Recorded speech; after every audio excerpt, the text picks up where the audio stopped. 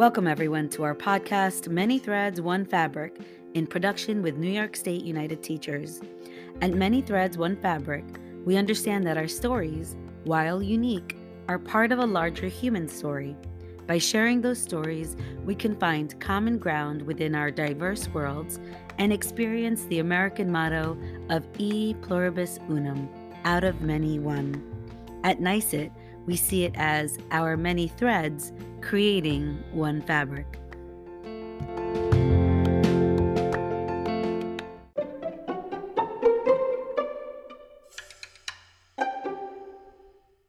Okay, so we're here with Ms. Grunenberg, and the first thing I want to ask you is, how do you identify racially and or ethnically? I identify as Chinese. I was born in China, but I was adopted at 9 months old and brought to the U.S. at such a young age. So I also identify as American because that's like really all the culture I know. And then, funny enough, I forget to mention this to people when I first meet them. I actually consider myself more Irish because my whole family is Irish and I grew up with Irish culture. And when I mention that, they're like, "What do you mean? Like, is your dad Irish?" It's like, "Oh no, I'm adopted." I like the little bit of like Chinese culture that's instilled in me is from my mom, like making sure she brought in some of that culture into the household. But I know more about Irish culture than I do about Chinese culture. That's so interesting. That is super interesting. The first question, it kind of gets back to how you grew up. What kind of kid were you? What was like your interactions with teachers, grades, that kind of thing? I would say like grade wise, I was probably more like above average, always like never star student, always like low 90s area. It always felt like average to me because that's was like all my friends' grades. And I was a pretty model student, sat there and did what I was told to do. Most teachers liked me. I'd say like high school I got a little bit more rebellious, but I'd say like all through elementary school and middle school I don't remember ever having a teacher I really like disliked. I just did what I was told and they liked me.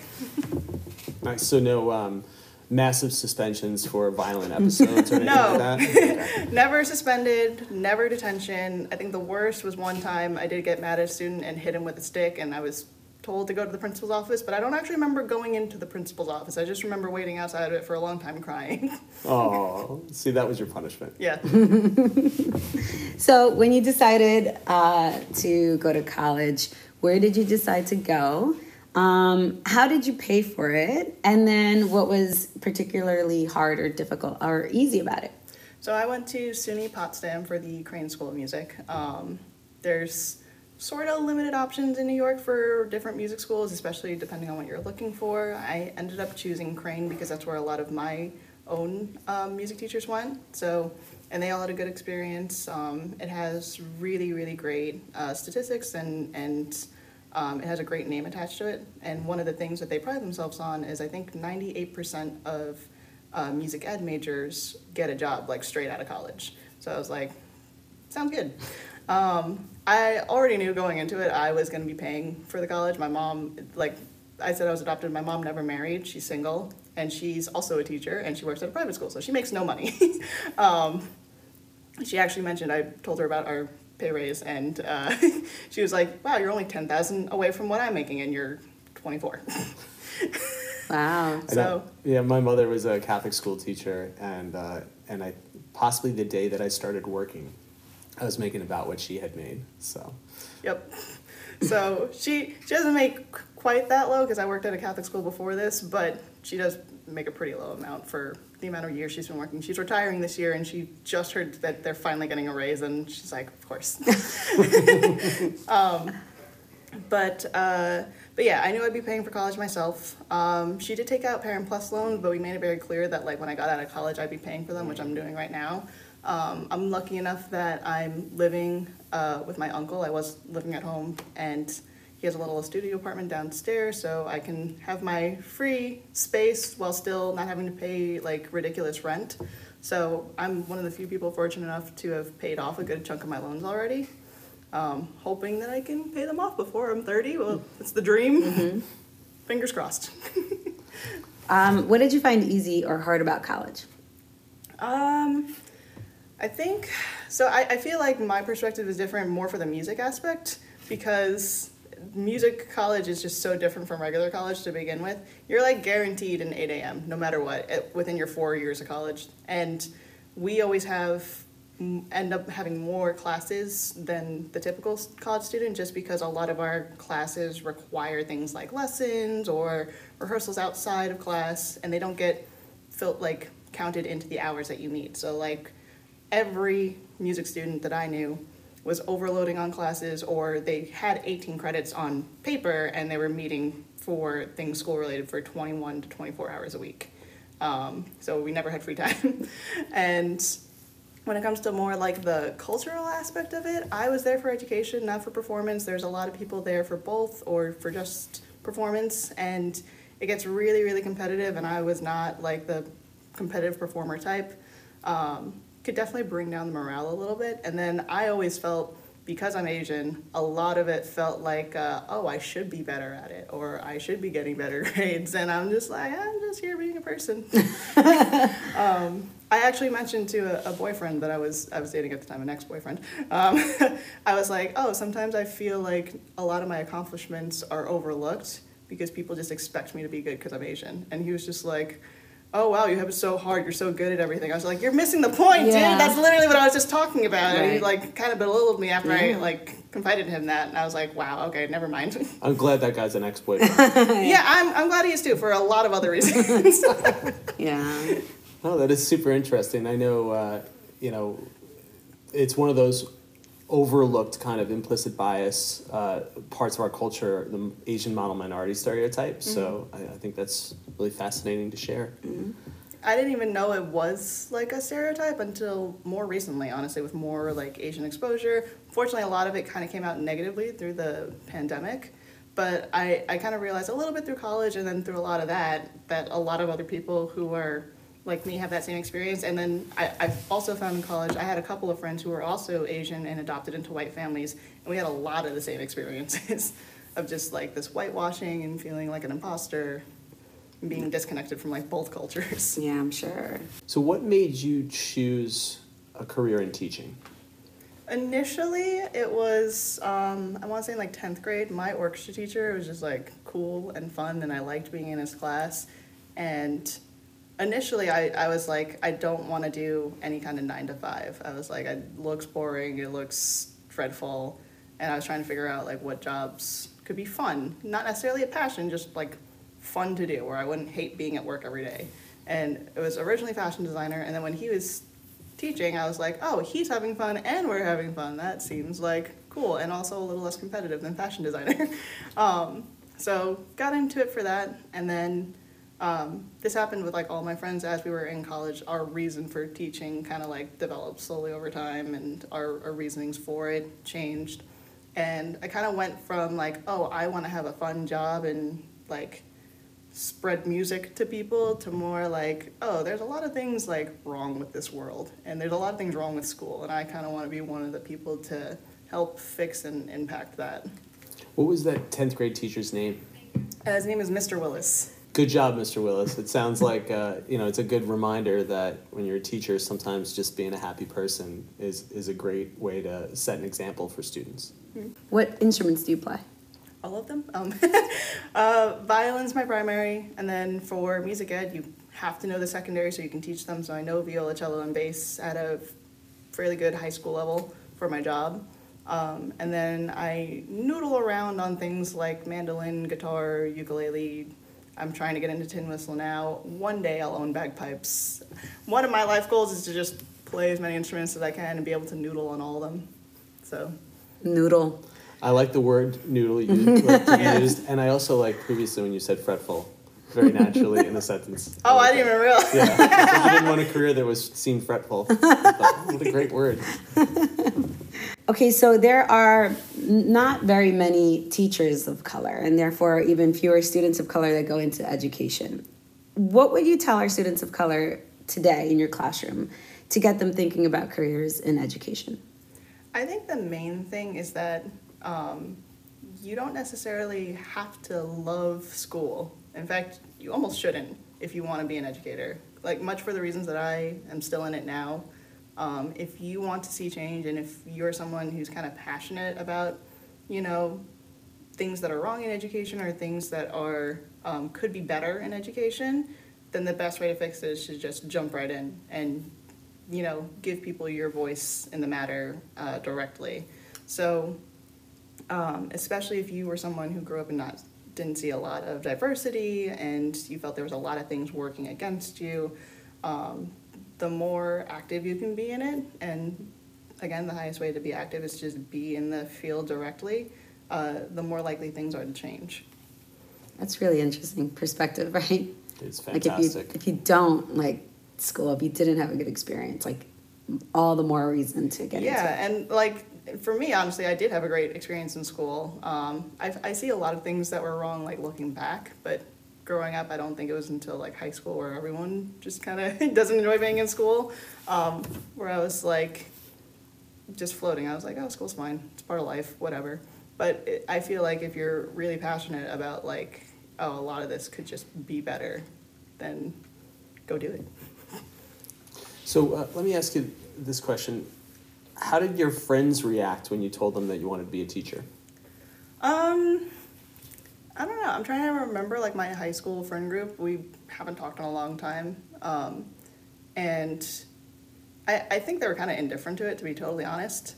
I did have one friend who made fun of like everything that we did. She mostly made fun of me and my other friend who were both going to music, but he was going for performance and I was going into education. She more made fun of us for just going into the arts in general and being broke than the actual education part.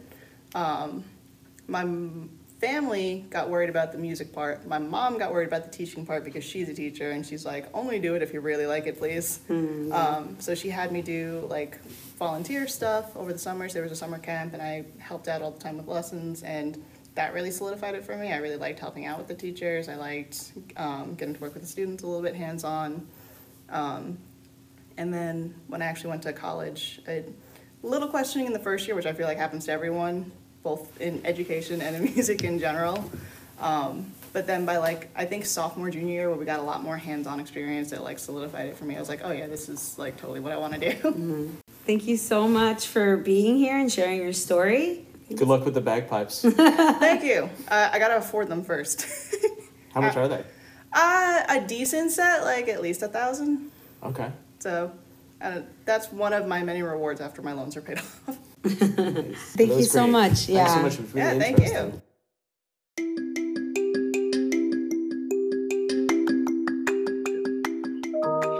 Hi, this is Bobby from Bellport. NYSETS takes a look at teaching initiative as a union-led initiative to develop a robust statewide educator pipeline in New York. One of its aims is to increase educator workforce diversity. In New York, students of color represent 56% of total enrollment, while teachers of color represent only 19% of the workforce. In the 2016 through 2017 school year, more than 200 public schools districts in New York did not employ a single teacher of color. Overall, enrollment in New York State teachers' education programs have declined by 50% since 2009. With more teachers retiring, it is estimated that we will need up to 180,000 teachers in the next 10 years. The teacher shortage crisis is real. We need you. Thanks to the strength of our union, New York teachers make a good living in a very rewarding profession. Consider taking a look at teaching for your future career.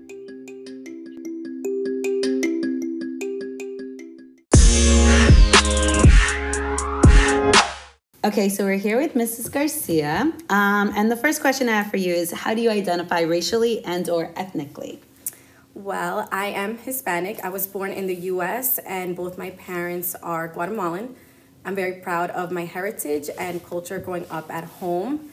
Racially, it is always difficult for me to identify that because, as we know, most Latinos are of mixed ancestry due to the colonization of our countries by Spain. So I always say there should be like a mestizo checkbox on those surveys that ask your race, because that's how I would identify. I know I have indigenous ancestry as well as European, so it's definitely some Mayan blood somewhere in me, but that's how I would identify. Yeah. Do you ever check the mixed race? If they have that option. Yeah. Yeah. But that's not always like available. And then I wonder, do they think of the mixed race as our mestizo culture?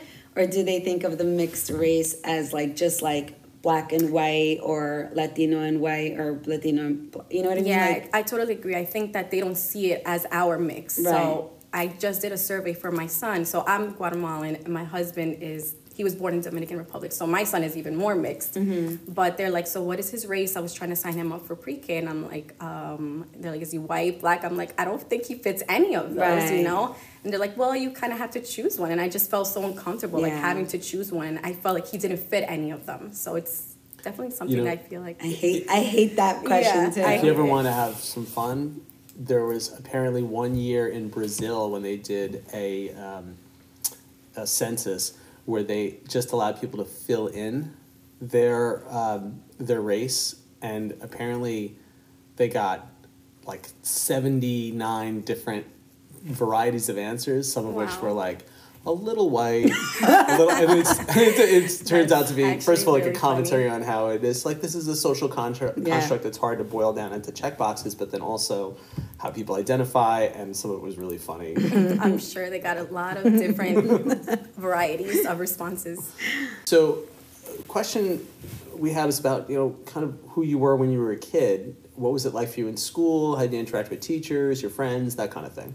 Well, I was always a good student. I tried to really be present, my attendance was good, but not only being there, but just trying to pay attention and do my best. I pretty much got my work done, was respectful to my teachers and, my classmates. I did participate in some extracurriculars, not as much as I would now. Looking back, I would have liked to. And I think that's also part of my upbringing because my parents didn't see the value in that. They thought just be at school every day, get good grades, like that's all you need. So I know I did like Spanish club throughout my high school years, which I'm thankful I did that. My Spanish teacher was the advisor and I felt comfortable joining. And then I did golf in 10th grade and that was it. I wanted to continue and I told my mom and she was just like, no, I don't have time to pick you up from practice and the games. And so I learned a lot about the sport. I mean, friends, I'm thankful for the experience, but definitely I wasn't like a jock, like into the sports. Like I didn't get that opportunity, but I was, I tried my best to participate in extracurriculars and do well in school with my grades. So I was a good kid. And I think my teachers saw that in me, that I tried to have a good attitude and just do the right thing. The teacher that was in charge of Spanish club, was that person very influential?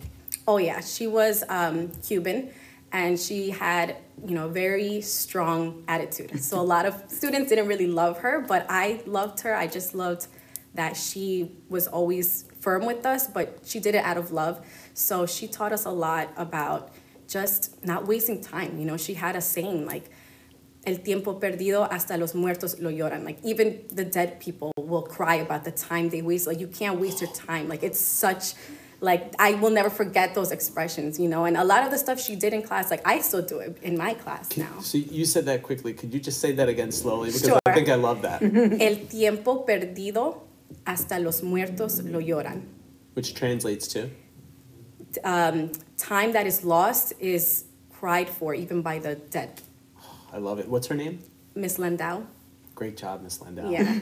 Yeah, I hope that she, is doing well. I haven't really kept in touch with her, but she was definitely a role model for me. And I think when you're a teacher, you don't know, the impact that you have, even if it's just one student, like they're looking up at you like as an example. So she had, like I said, a very strong personality, but I like that about her. Like she had a strong backbone and she was always telling us like we could do better. There's always room for improvement. So Can you promise to send her a copy of this? okay, yes, I'll have to find her. Great.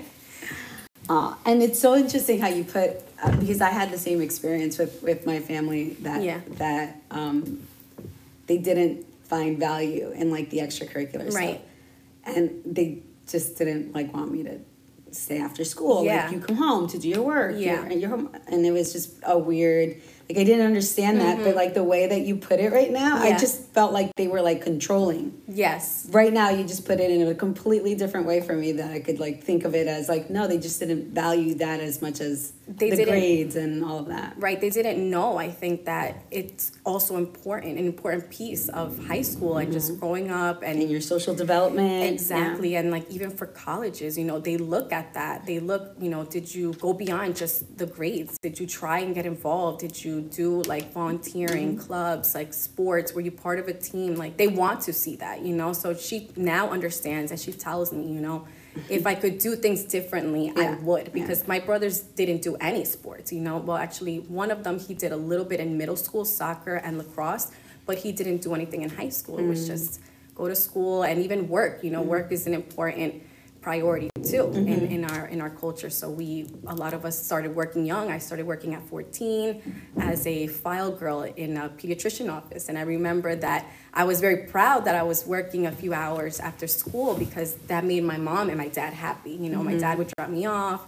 I would get my paycheck, and I always looked younger, so they would say, is this child labor? She looks really young. I'm like, I'm 14, I have my working card. But it's... little 14-year-old Carol filing paper. It's funny to look back now on that, you know, but it's the truth, you know? It's interesting because I have this same experience with, I didn't do any extracurricular activities at all. I went to Catholic school about 40 minutes from my house, and I was about this adult size when I was in 8th grade, so people saw me and said, oh, you should play on the football team. Right. And my parents wouldn't even consider that once they heard that they would have to pick me up each day from practice. They said, no, I'm not doing it. And it wasn't out of hostility. They were loving people, but I had to, you know, have little jobs and stuff, and the idea of the value of that. My mom was from Canada, from a rural area, so she just didn't understand why you would invest like that. What would the payoff be? So right, that's interesting that we all have similar experiences, you know. All right, so our next question. So graduating from Brentwood High School, where did you decide that you wanted to go to college, and how did you pay for it? So I went away my first year. I actually wanted to go away, but I still stayed with family because, again, family is also an important part of our culture. So I went and moved to South Carolina my first year, and I lived with my aunt and uncle and went to it was like a community college out in South Carolina near the Charleston area. So we paid like out of pocket because it was out of state, so we weren't gonna get any like aid or anything like that. So I did my first year there, and then I moved back here and I went to SUNY Old Westbury to get my bachelor's in Spanish adolescent education. So I did pay my first year's out of pocket, and then whatever, aid I received, which then I had to get loans as well. So I still have some loans. Mm-hmm. Yeah. Okay. What was hard about college for you? I think what the hardest thing about college was just the time. I go back to that topic, like when you're young, sometimes you don't have a good understanding of how to manage your time. So I wanted to have fun with my cousin and go read at Barnes & Noble, and sometimes I wouldn't go to class, and then I regretted it because my teacher didn't give me a good grade. One of my teachers, I think it was like a business class I took, I showed up, for the exam and everything, but he failed me, and then I understood, you can't do that. Sometimes you have to learn the hard way too. Mm-hmm. But just prioritizing your time, making sure that you are on top of all classes, even the online. The online was hard. Mm-hmm. So now that I think about the pandemic and the remote classes, I understood the kids so much because I didn't work well online. So just, being on top of yourself, your schedule, when I was working too. Mm-hmm. So all of that balancing was, to me, that was the most difficult.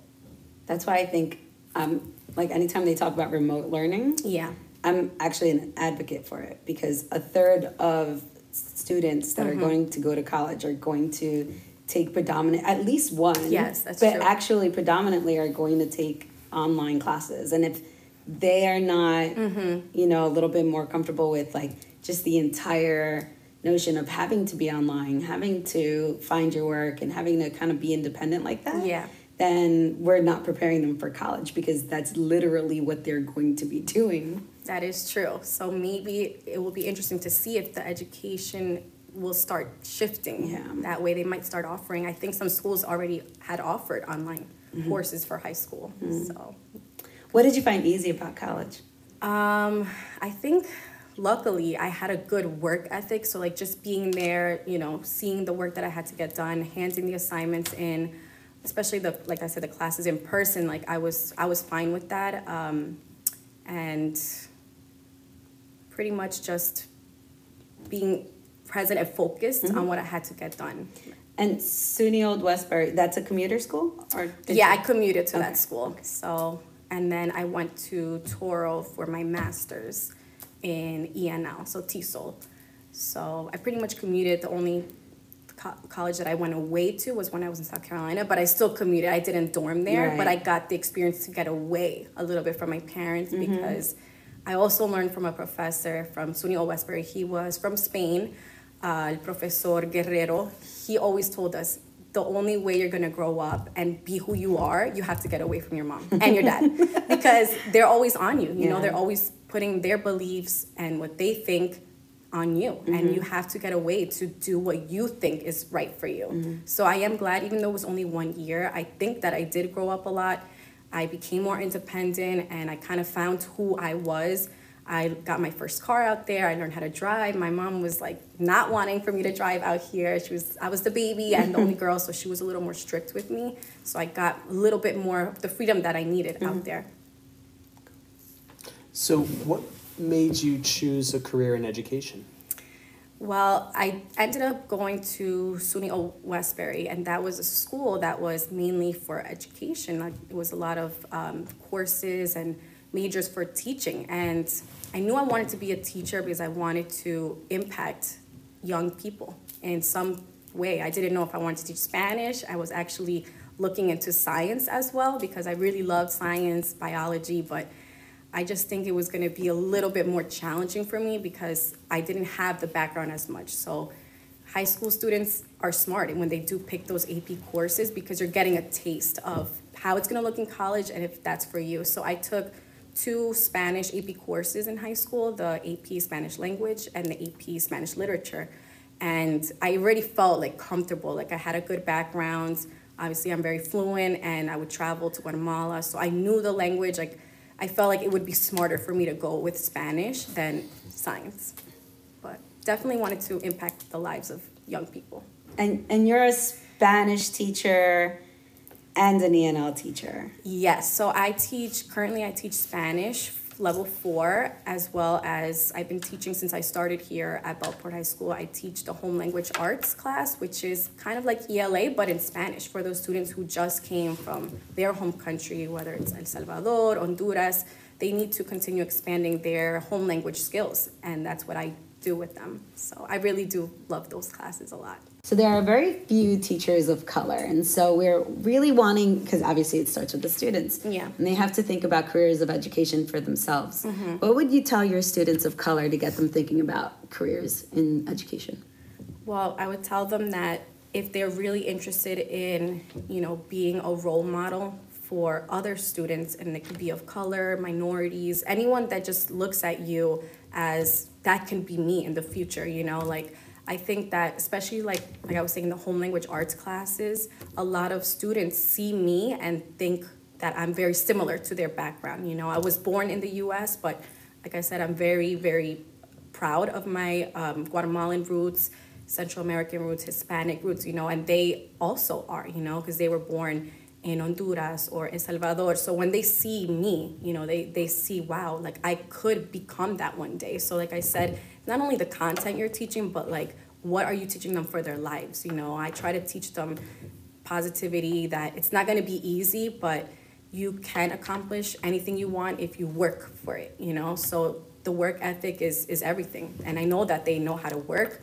It's just what are they working towards? So anyone who's interested in teaching, if you're, of color or minority, like you should definitely go for it because our students need that. They need those role models. They need to see themselves in someone. When you decided to pursue a career in education, what did your friends think? How did they react? I think most of my friends were proud and they admired my choice because they knew, it's not for everyone. I have a friend who went into nursing. I know that wasn't for me. My mom would have loved for me to be a nurse because that's what she wanted to do. But I knew that I wasn't going to be able to deal with the blood and all that. But teaching was just, I think since I was young, you know, I always liked, even if it was like my cousins who just came from Guatemala, like I would make them write in a notebook words in English. Like I think it was just in me. I didn't know, maybe I didn't want to accept it at one point, but I think I was just meant to do teaching. Yeah, so I think they were proud, and they were like, it makes sense, and they admired my choice because they knew that I was doing what I loved and I was going to impact a lot of young people. What about your family? Oh yeah, my parents definitely proud. They were happy with the choice I made because they knew that that's what I wanted. My dad wanted me to be a cop. I don't know why. I don't think I would survive as a cop, even one hour maybe. But, you know, they have different, I guess, goals for us. But that's why you have to go with what you want to do, what you feel comfortable and know that that's what you can see yourself doing and loving. So I think they're both really proud. Like the first thing my dad tells his friend, oh, my daughter, she's a teacher, you know? Yes. He's so proud. And my mom too, I know she's proud. And my siblings, everybody, you know, they're happy that I'm happy and I was able to accomplish the goal. That was the main thing, you know, like I could have gone to school, but if I didn't finish, you know, it's all about getting to the finish line. So my brothers were always telling me, make sure you look at the goal, you know, go for the gold. Don't just stop. Don't do what we did, because they had kids very young, both of them, and they didn't get to do what they wanted to do, you know. But, you know, they're still successful, but they're proud for me focusing. That's the main thing, because there's a lot of distractions, especially when you're young, but you just have to focus and keep going, you know. Yeah. Thank you so much for being here. Anytime. And sharing your story with us and your journey into education. Yeah, Okay. fantastic. Yeah. Thank you so much. No problem. Anytime.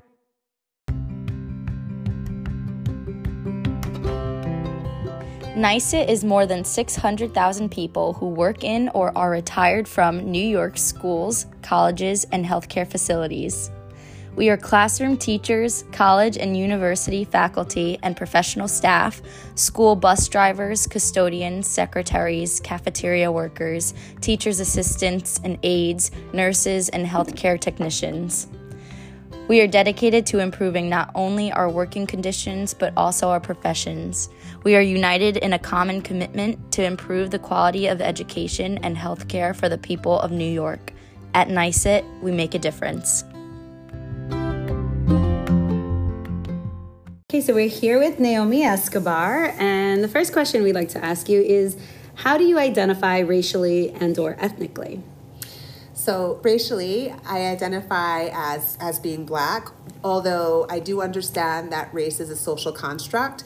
So it's interesting because depending on the space where I am, sometimes people will say, no, you're not Black, you're definitely Latina. So I really am an Afro-Latina, but I'm mixed because from my mother's side, she's white. But I know that when I was growing up, people would say, you know, you're a Black kid, or, you know, you're a person. We would now use the term person of color. And now, just depending on, you know, if I'm in New York, people will mostly say, you know, I'm a Latina. But then if I go out of New York, where there's less Latinos, then they'll predominantly identify me as being Black. Where is your father from? He's from Costa Rica. Okay. So our first question, what kind of kid were you? And when we ask that, we mean like as a student, your social interactions, grades, that kind of thing. Okay, so as a student, I was quite introverted and shy. Very different from now. I've changed a lot over the years. I was a good student. From high school, I believe I was in the top 10% of my class. In college, I knew that I wanted to try to do even better. So I got, I think, a 3.9 GPA in college. And I think that part of that was, I'd like to say maybe racially motivated, because I felt like I had a need to prove myself and just show that I could just do the best, which, you know, I mean, part of it was maybe just, you know, my own self-esteem. But yeah, I struggled with identity as a child. I went through the South Country School District, and just fitting in was challenging. Being a mixed race child or a biracial child, I didn't really know if I fit in well, like with the students of color or with the white students, and I bounced back and forth between both groups for a lot of my childhood and, you know, teenagerhood. At home, did you mostly associate with people of color in your neighborhood and within your like family and family friends circles? That's a great question. So Family-wise, I would say that my mom was the predominant one raising us, so I was probably more exposed to white culture. However, I was exposed to white culture because my mom played a predominant role in, in raising myself and my sisters, and her background is white. However, I was raised as in the Baha'i religious community, and the main teaching of the Baha'i faith is unity and diversity. So I was really lucky to be exposed to diverse people throughout my whole childhood and really my whole life, I could say. So in my family, I was exposed to both my father's side of the family, which was the Afro-Latino side, and my mother's side, which was the white side of my family. So I definitely was exposed to diverse people throughout my childhood and adulthood, which was lucky. So moving on to your college experience, where did you decide to go? How did you pay for it? And what did you find particularly hard or easy about it? So I ended up making a decision to go to college at Hofstra University. I think I was, because of some of my issues with identity, nervous to go away. I feel like that definitely played a role. Financially, to be able to pay for it, I needed to take out loans, which was challenging, and I'm still paying them back to this day. My father, throughout my life, he by trade is educationally is an electrical engineer. However, throughout most of my childhood and teenage years, he would get laid off. And now I wonder, although I can't prove, but I wonder if some of it was racial. And as he got older, it was definitely challenging. We thankfully we were still able to have a house. My mom is an occupational therapist, so she definitely took over working when he wasn't, and then thankfully he was able to find other jobs throughout. But it definitely is something that I think about to this day. But so I guess that was one of the reasons why they helped me pay for some of it. However, a lot of it was definitely on my shoulders. And I think back in those days when I went to college, you didn't really think that you say I'm going to get a job after college and it won't be difficult to pay back private school.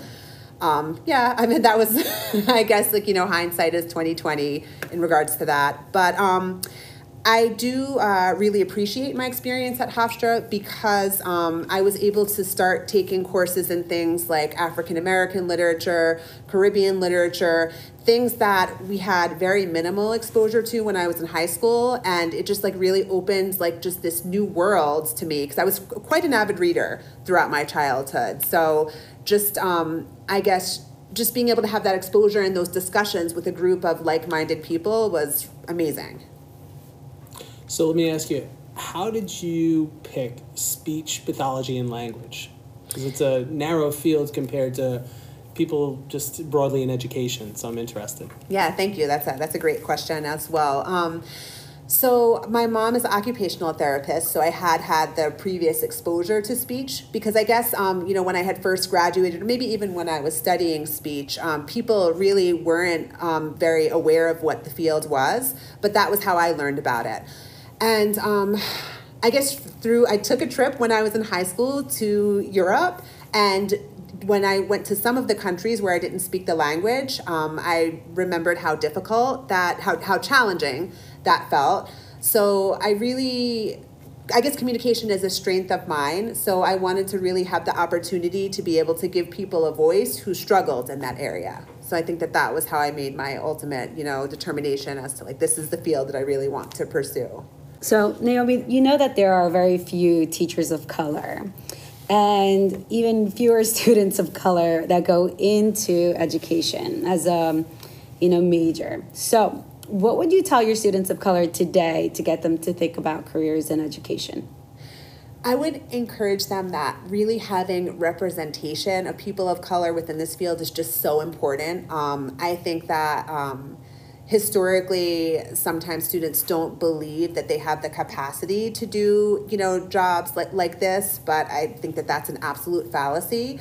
So it's really important I guess when I think about myself and, in wanting to be within a school setting, and actually back in the school setting that I graduated from, understanding that this is a diverse district, I really wanted the students of color to be able to see that they can do something like this too, and that it just really is important to have just diverse voices in every career and field, but especially in education, because we're molding, the next generation where we need those diverse voices, so that way, children will be able to have a diverse way of thinking and just a variety of different viewpoints. When you were in the classroom, did you have teachers of color? A couple. I didn't have a lot of teachers of color, but probably not until middle school, maybe high school, a few, but definitely I did not have a lot of teachers of color, even throughout my college experience. Did you feel like you could relate to the teachers of color that you did have? Yes, definitely. I feel like a little bit more so maybe than, I don't know, I guess some white teachers definitely as well, but yeah, there's just something about having a teacher of color and just having them understand that experience of hardship and difficulty, that I feel like it helped me connect with them maybe a little bit better. So here's my next question. What did your friends think about your career choice? So because of my religious background and being with diverse people, I don't really think that my friends really questioned, what I was doing. I think that maybe some groups of my friends, maybe some of more of my friends who are people of color might have thought what is she doing? But they never said that to my face. So I think that overall, luckily, I felt pretty supported, and definitely by my parents. So it was a good experience overall. I have another follow-up question. Sure. Because the nature, as I understand it, the nature of your job is that you're coming to kids when they have this specific need, and it's probably really especially satisfying when you help them see progress. Is it ever difficult to see a student struggling to make progress and not carry that weight with you as they, at least in the time you're with them, fail to see the progress that you'd hope for them? That's certainly probably one of the most challenging things. If a student doesn't make progress in the way that I would like, I think over the course of my career, now doing it for about 14 years or so, I've learned to not carry that as much with me, but I know that is just a part of my personality to really care. I find myself to be an empath, so I care very deeply about people. So it is a challenge when I see a student struggling. However, again, I think I have learned a little bit better over time to just not carry that with me. If I'm experiencing something that's challenging in terms of communication with a student, I'll try to ask other people to, again, just embracing that concept of diversity throughout, that, somebody might have a better idea of what to do than I do myself. I bet you that the development of language is such a long process, yes. And you have this limited time with them. Correct. That where Wendy and I would teach social studies, if we hope that they understand this particular historical topic, and at the end we'll know if they had. But I guess you have to sort of realize that you're playing the long game. So that's just something that is probably difficult, but I have a tremendous amount of respect for it. Thank you. Yeah, language is very complex. All you can do is your best to be able to teach patterns, and I really like to think of it as functional communication. So being able to equip the child with as many means as possible through which they can be a functional communicator as well as an advocate for themselves. I bet you that Miss Escobar is a hero in a lot of people's households because this is something that when a child has a speech problem, it probably creates a lot of stress for parents. So when they make progress with you, you're probably an absolute celebrity in their household. I would hope so. I mean, not that I need that. I don't need that praise. But it's funny that you bring that up, because there actually is a student here at this level who's a fourth grader who I treated for speech back when she was 3 or 4. And it's interesting that there was some project-based learning activity that they had done, and she brought up that I was her speech teacher and that was important to her. So that really just melted my heart, because I just want to be able to make a difference. Naomi, never, ever underestimate the difference that you're making here with our kids. You are giving them the skills and the confidence for them to be their best selves. So we thank you so much for all of your work. And we are very thankful that you have shared your story with us here today.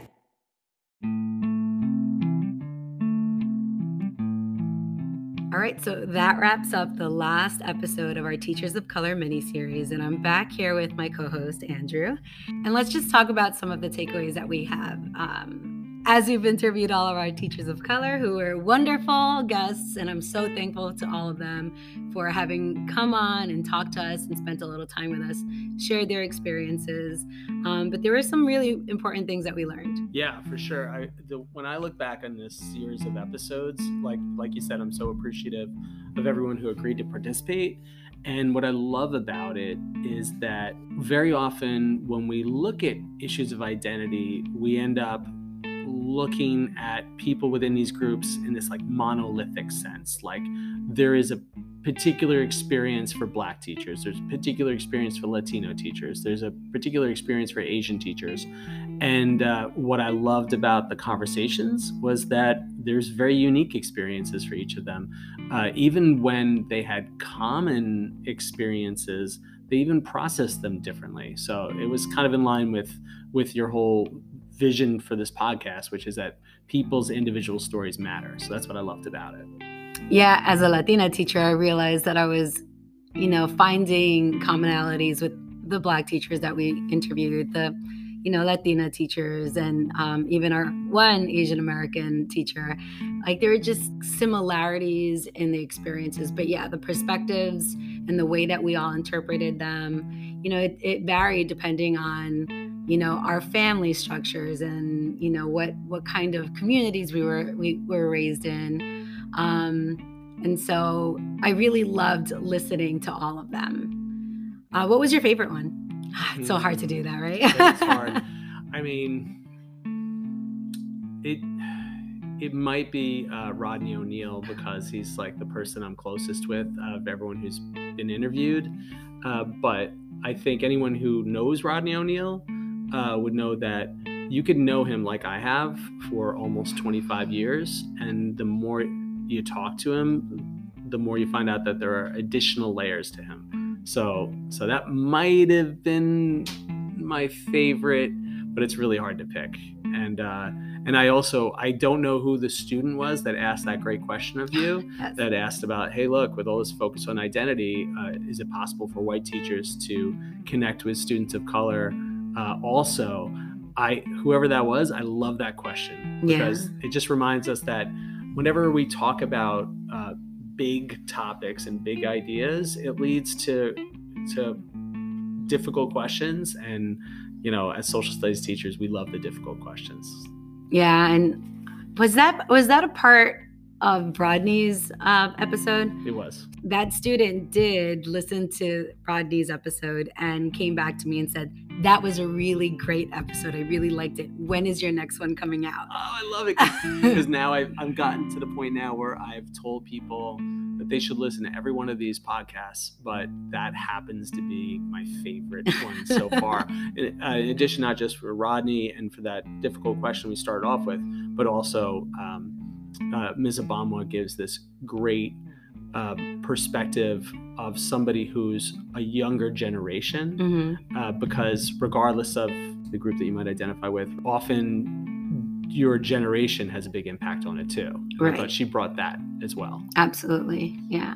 So we started off this mini-series because our statewide union, NYSIT, has an initiative called Take a Look at Teaching. And the purpose is to get students of color to take a look at teaching specifically. We thought that telling stories about how teachers of color came to education would be really valuable. Andrew, what do you think about the Take a Look at Teaching initiative that NYSIT has? So I really appreciate it because I've been involved in hiring in a lot of different realms, specifically for social studies. And then I'm always listening to conversations surrounding the hiring of teachers of color, even when that conversation happens outside our school district. And a lot of times people who are on board with the idea will simply say, we just don't get applicants. we have a couple of applicants. It can't be the only reason we hire somebody. If we had more people applying, we would have a better time diversifying our teaching staff. And I think this NICET initiative and Wendy, your work with the podcast, this is the kind of proactive thing that people need to do.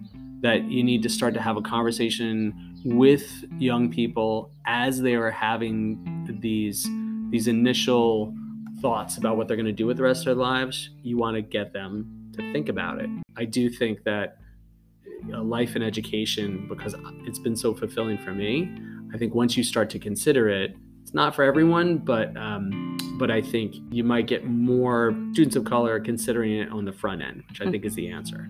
You know what I was so excited about? Last month, the Long Island Advance did an article for Black History Month on future leaders in our school districts.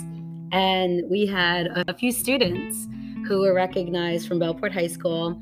And I was really proud of them, but I was really excited to see that a few of them were considering going to college for teaching. I think I will be reaching out to those students, and they will be our next guests if they'll agree to come on, because, you know, looking at and talking to students of color who are considering that, that's going to be super validating. And hopefully we can get, you know, their peers to listen to their stories and start thinking about it also. So we need this domino effect to happen, because what a different world it would be if we had more teachers of color. I can't even imagine if even half of my teachers were teachers of color, like how different my experience would have been. I had a wonderful experience. You know, it just would have been different. And, you know, I do believe that we would have been, my culture, like my family, like we would have been a little bit more seen. And Wendy, you know, I do think that if you have a more diverse teaching staff, more kids will feel seen. But even when you have students like myself, who the groups that I came from were well represented in the teaching staff, so I certainly felt seen, but it's better if I see more myself. Mm-hmm. Like, you know, so I loved when I had the occasional opportunity to have a teacher who was from a different background. It just didn't happen that much, but I saw more of the world through them. So it's a value for all students. Yeah, it's interesting. Once again, I just want to thank all of our guests for coming on and sharing their stories. I'm really grateful. They're doing wonderful work here at Bellport High School and at Frank P. Long with Ms. Escobar. And we're really proud of them. And we hope our students of color start thinking about careers in education. It's a wonderful career. You get to make a difference and live a really good life, financially and otherwise. New York State, our unions, we are really good at making sure that our members are respected and that they have the benefits that they are due, the salaries that they are due, and we're always striving to improve our members' lives. So take a look at teaching, everyone. Absolutely, Wendy, and I appreciate you, just coming up with this sequence of episodes that have been some of my favorites. So great job. Thanks.